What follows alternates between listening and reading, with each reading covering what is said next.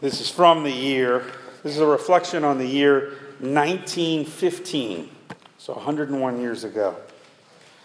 The average life expectancy for men was 47 years old. Fuel for cars was only sold in drugstores. Only 14% of homes had a bathtub, only 8% a telephone. The maximum speed limit in most cities was 10 miles an hour, and the tallest structure in the world was the Eiffel Tower. Average U.S. wage in 1910 was 22 cents per hour. So the average U.S. worker made between $200 and $400 a year. 1915, more than 95% of all births took place at home. Sugar cost 4 cents a pound. Eggs were 14 cents a dozen. Most women only washed their hair once a month, and they used borax or egg yolks for shampoo. The 5 leading causes of death were pneumonia and influenza, tuberculosis, diarrhea, heart disease, and stroke. Most of those aren't killer anymore, and the number of diarrhea-related deaths is down dramatically, particularly in our country today. The American flag had 45 stars, and the population of Las Vegas, Nevada was 30 people. Only 6% of all Americans had graduated from high school in 1915. My, have things changed in 100 years. Heck, my things have changed in 10 years, right? The world is a different place than it used to be. This is the time of year where we do some reflecting. We look back at previous years and we look ahead to the year to come. We look back, maybe bad things that have happened, concern over things, joy celebrated. Sometimes bad things turned into good. Sometimes good things turned into bad. This is a time where we ask a lot of questions. Will it be a happy new year? Who will be president at the end of this year? Who and where might there be wars in the world? What job will I have? Where will my kids and grandkids be living by the end of this year? We make New Year's resolutions to lose weight, get in shape, read more, gossip less. Lord, make my bank account fat and my body thin. I think you may have gotten those confused last year. We make plans, vacations, weddings, house projects, work projects, surgeries that are upcoming. It's a time of year where we just reflect and plan a little bit. And so I want to take just a few minutes this morning to talk about how we as Christians should approach a new year. My big point is this. God has a plan and a purpose for you in 2016. We know this. Jeremiah 29 says, "For I know the plans I have for you, declares the Lord, plans for welfare and not for evil, to give you a future and a hope." And God has specific work for you to do. Listen to Ephesians chapter 2. "For by grace you have been saved through faith. This is not your own doing, it is a gift of God, not a result of works, so that no one may boast." Probably a more familiar passage, but listen to how it continues in verse 10. "For we are his workmanship, created in Christ Jesus for good works, which God prepared beforehand that we should walk in them." Let me get a little theological for you for 1 second. Do you know that God created time? And what that means is that God does not live within time. God creates the sun. He creates movement of time. So he lives outside of time. What that means is you may be really surprised by what happens in 2016, but God is not, because he's already there. And he's already been there. In fact, this text says God has work prepared for you to do in the future. He's already got it laid out. I want you to do this, and I want you to talk to this person, and I want you to show an example by living through this. God has work for you to do. He has a plan and a purpose for you in this coming year. The question then is, how do we find out what that will is? How do we make sure we don't miss it? Do we plan it? Do goal setting and life planning? Or do we sort of wander into it? Does it just sort of happen by circumstances in our lives? I've always been interested in this question because I'm one of those people that I read a ton. And I'm a sucker for self-help books. You know, the self-help section and the business section in Barnes & Noble, I have a lot of those books. I've read a lot of those books. I love to read about goal setting and success, productivity. Authors like Brian Tracy and Zig Ziglar and John Maxwell. But I often wonder if those are really biblical ideas. Goal setting and life planning like that. There seems to be some places in the Bible that would say God leads by circumstances. Things that were never planned. Joseph is sold into slavery. Ruth wanders into the field of Boaz. Isaiah suggests that if we wait on the Lord, our strength will be renewed. See, sometimes in the Bible it seems like we almost need to be passive and let life sort of happen. But there are other places where it seems to talk about planning. If you go back in the Old Testament, there's this guy, Moses, that seems to always be counting people. You ever notice this? The whole book called Numbers. It's kind of ridiculous to read, actually. And what Moses is constantly doing, he's constantly numbering the people and planning. Because he's got to be prepared if they're ever attacked. He's got to know where all the people are to be able to maneuver them. Moses is a bit of a planner. Paul is constantly planning his missionary journeys. Though Paul is also getting shipwrecked and arrested and changing his plans all the time, he still has things he wants to accomplish. Now, what about Nehemiah in the Old Testament, who wants to build the wall, so he does an analysis of what needs done and gets it going? On one extreme, we can have our own goals and our own plans and really drive our life. On the other extreme, we can be really passive and just let life happen to us and sort of react. And I think the Bible makes a case for living life somewhere in the middle. But it's hard to balance the two. Learning that we are in the world but not of it. Planning our lives but also listening and trusting.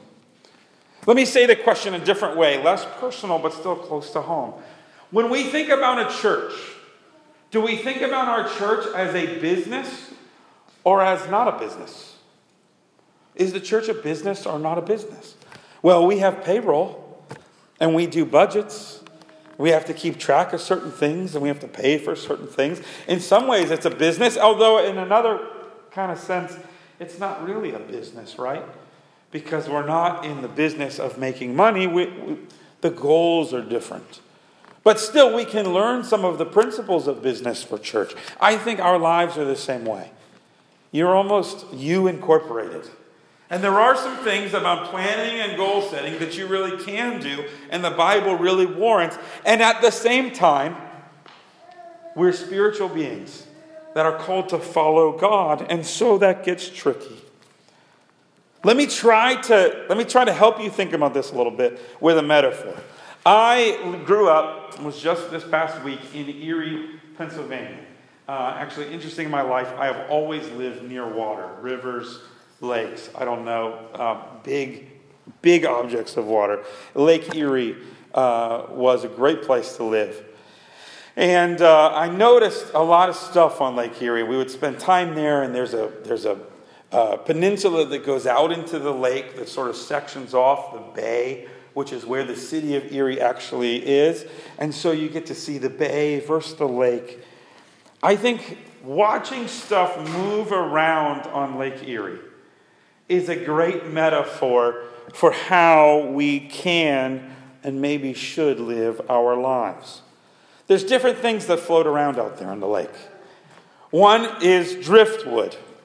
Driftwood is just simply out there, tossed around. The wind pushes this way, the waves push it that way. It just kind of goes wherever. And I think sometimes in life people live that way. Ephesians chapter 4 says this, so that we may no longer be children, tossed to and fro by the waves, and carried about by every wind of doctrine, human cunning, by craftiness in deceitful schemes. Have you ever met a person that's basically just driftwood? Kind of drifting through life? People are that way for different reasons. Some people are that way because they just are. It's like in their personality. They chase after this, and then they get excited about this, and they totally forget about that thing over there. And then next month, it's something different that they're excited about. They're chasers. Their life is a roller coaster. And if you're that kind of person, I'm sorry, but you drive me crazy.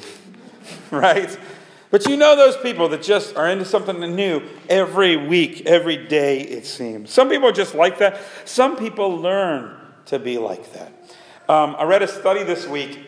I am not in any way condoning this study. It's an older study now, but it was a study done on German shepherds. And what they did was they put 3 different groups of German shepherds in like a harness kind of thing. Right? So they had like this apparatus on them. And some of the German shepherds just wore the thing. Okay? Some of the other 2 groups of German shepherds got shocked every once in a while. Electric shock. This is why I'm not condoning it. Okay? So they got shocked.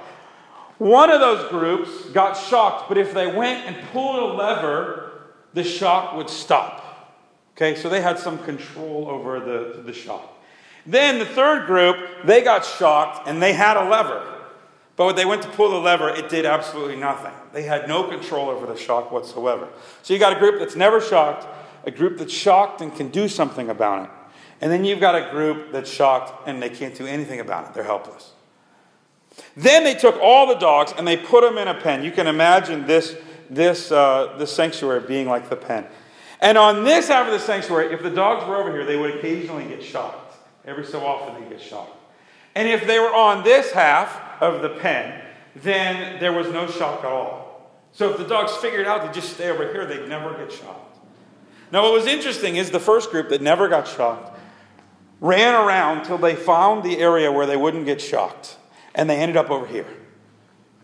The second group that would get shocked and could pull the lever, they experimented till they figured out, okay, there's less shock over here. I'll just stay over here.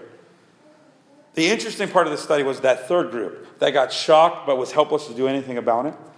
That group did no experimenting at all to find the area where they wouldn't get shocked. For the most part, they just stayed in the area that they were. So you had 2/3 of the dogs spending all their time over here because they figured it out. And one group that felt helpless so they didn't even try to figure it out. They called it learned helplessness. And I'm convinced a lot of people have this. They have learned helplessness. Maybe there are some times when you get a cancer diagnosis, you get something going on in your body, you lose somebody, where you're helpless and you know it. But there are some times where people go through a time when they're helpless and then they just decide they're always helpless. Have you seen these people before? They have no agency in their life. So they just get tossed about. Whatever they're feeling, whatever goes on, they just react. They're never proactive. And I don't think that's good for Christians. Because Psalm 46 promises, God is our refuge and strength, a very present help in times of trouble. Psalm 144 verse 1 says, Blessed be the Lord my rock, who teaches my hands to fight and who trains my fingers for battle. Listen, as Christians, sometimes there's stuff that's out of your control, that you are not helpless. You have the ability to react and act and pray and rely on God. And if you don't see that, you get a learned helplessness. You end up just driftwood, just tossed about by life. And you know what happens to driftwood? Eventually it gets piled up in the same place. All driftwood comes together and eventually it ends up on a beach going nowhere. Gets picked up and gets thrown out. And I've seen this. You know, these people that get tossed about, you know what they do? They find other people that are like that and they hang out with them. And then we just all go nowhere together. This is not the Christian way. It's just not. So I see driftwood out at the beach. Then if you go particularly down at the bay in Lake Erie, there are all these docks and there's all these ships. What's amazing to me, I've been there, gone there, I don't know how many times in my life, is on the nicest days, only up to about a quarter of the boats are out in the bay. Most of them are sitting at the harbor. There are boats, I'm convinced, have never left the harbor. Somebody bought a boat, they thought it would be cool, and they just leave it down there. They pay big bucks to keep it there. Ships were not meant to stay in the harbor. They're meant to go to sea. And I'm convinced some people in life just sit in the harbor. They don't try anything. They don't change. They don't learn anything new. They just try to stay right where they are. But I don't think this is good. People do it for different reasons.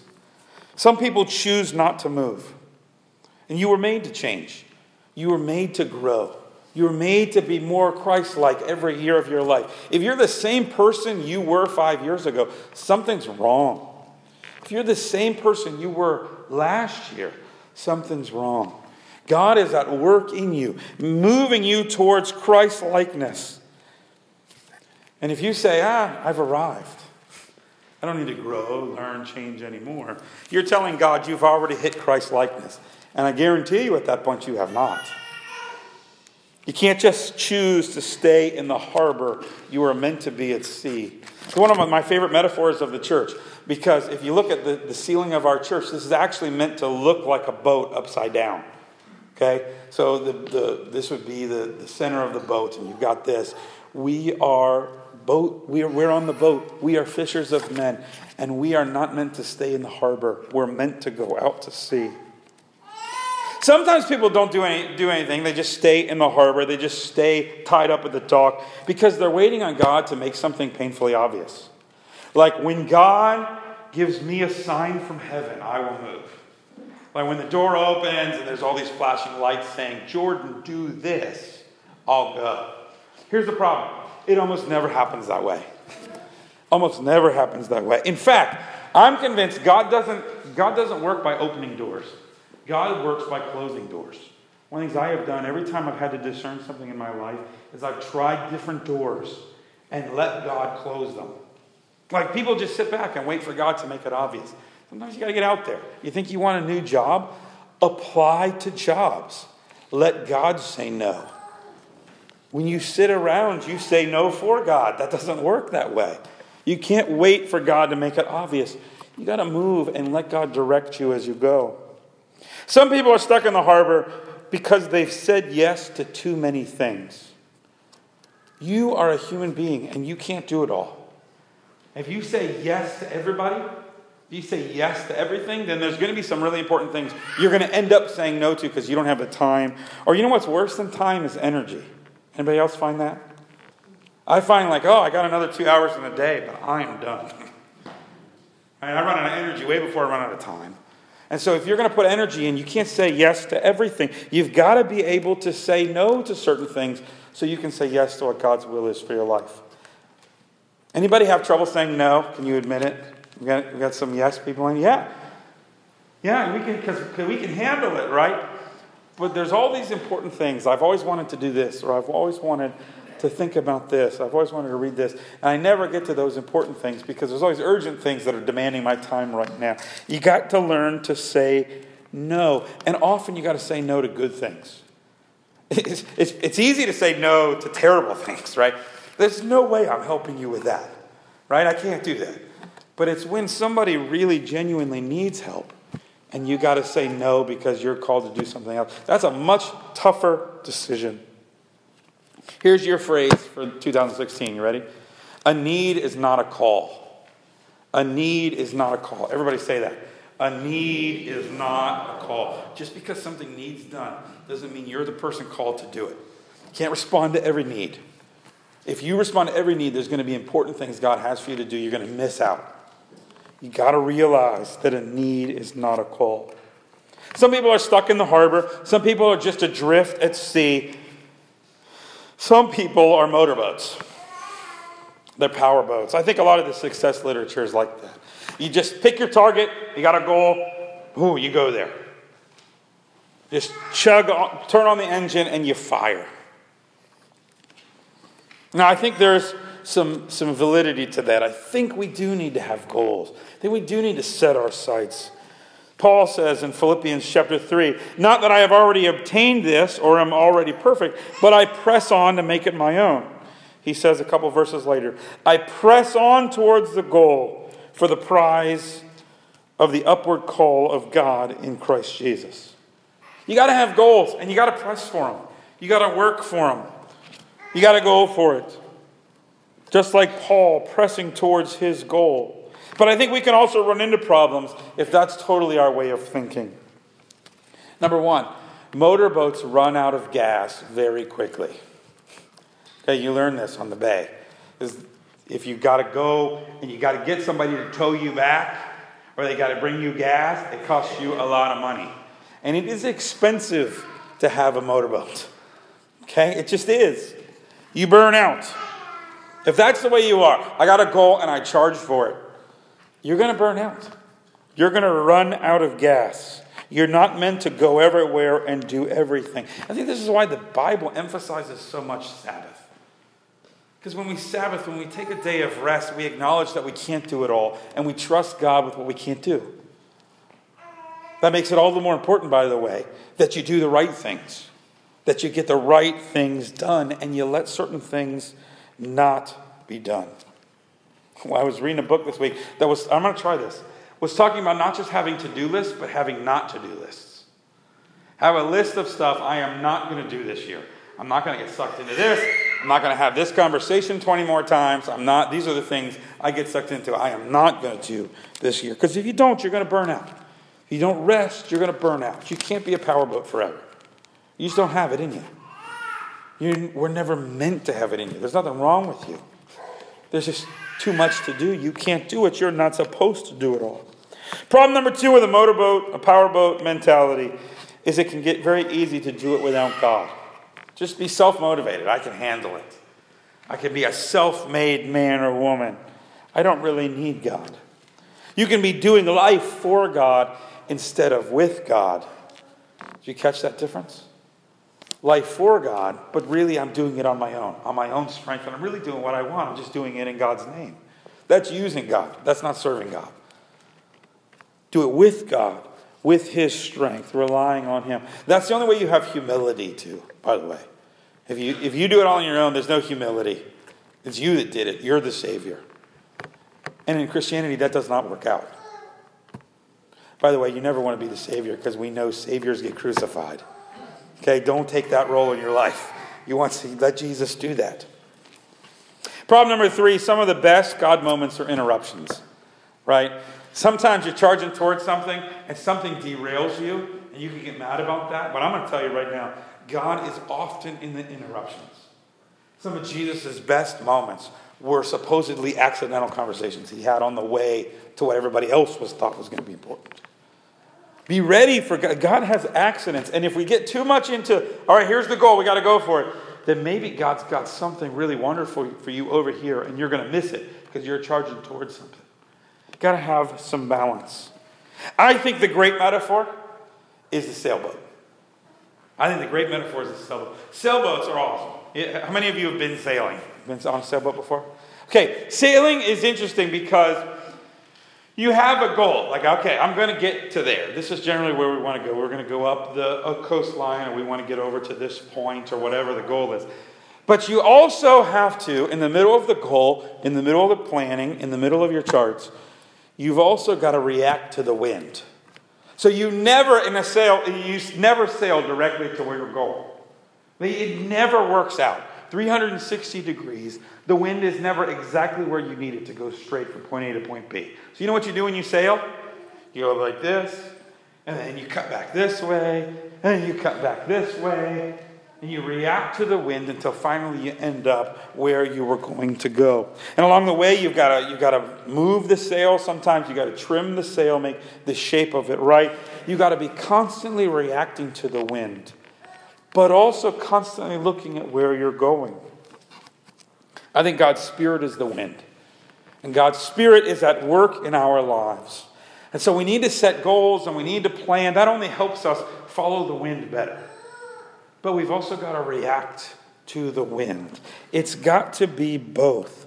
This dance of planning and reacting to the Holy Spirit. We react to the Holy Spirit when we plan. One of the things I do is I really pray over my goals for the new year. And in fact, I just pray to God. I say, Lord, these are yours, I'm yours. And if there's any goals in here that I have that aren't your goals, help me fail at them.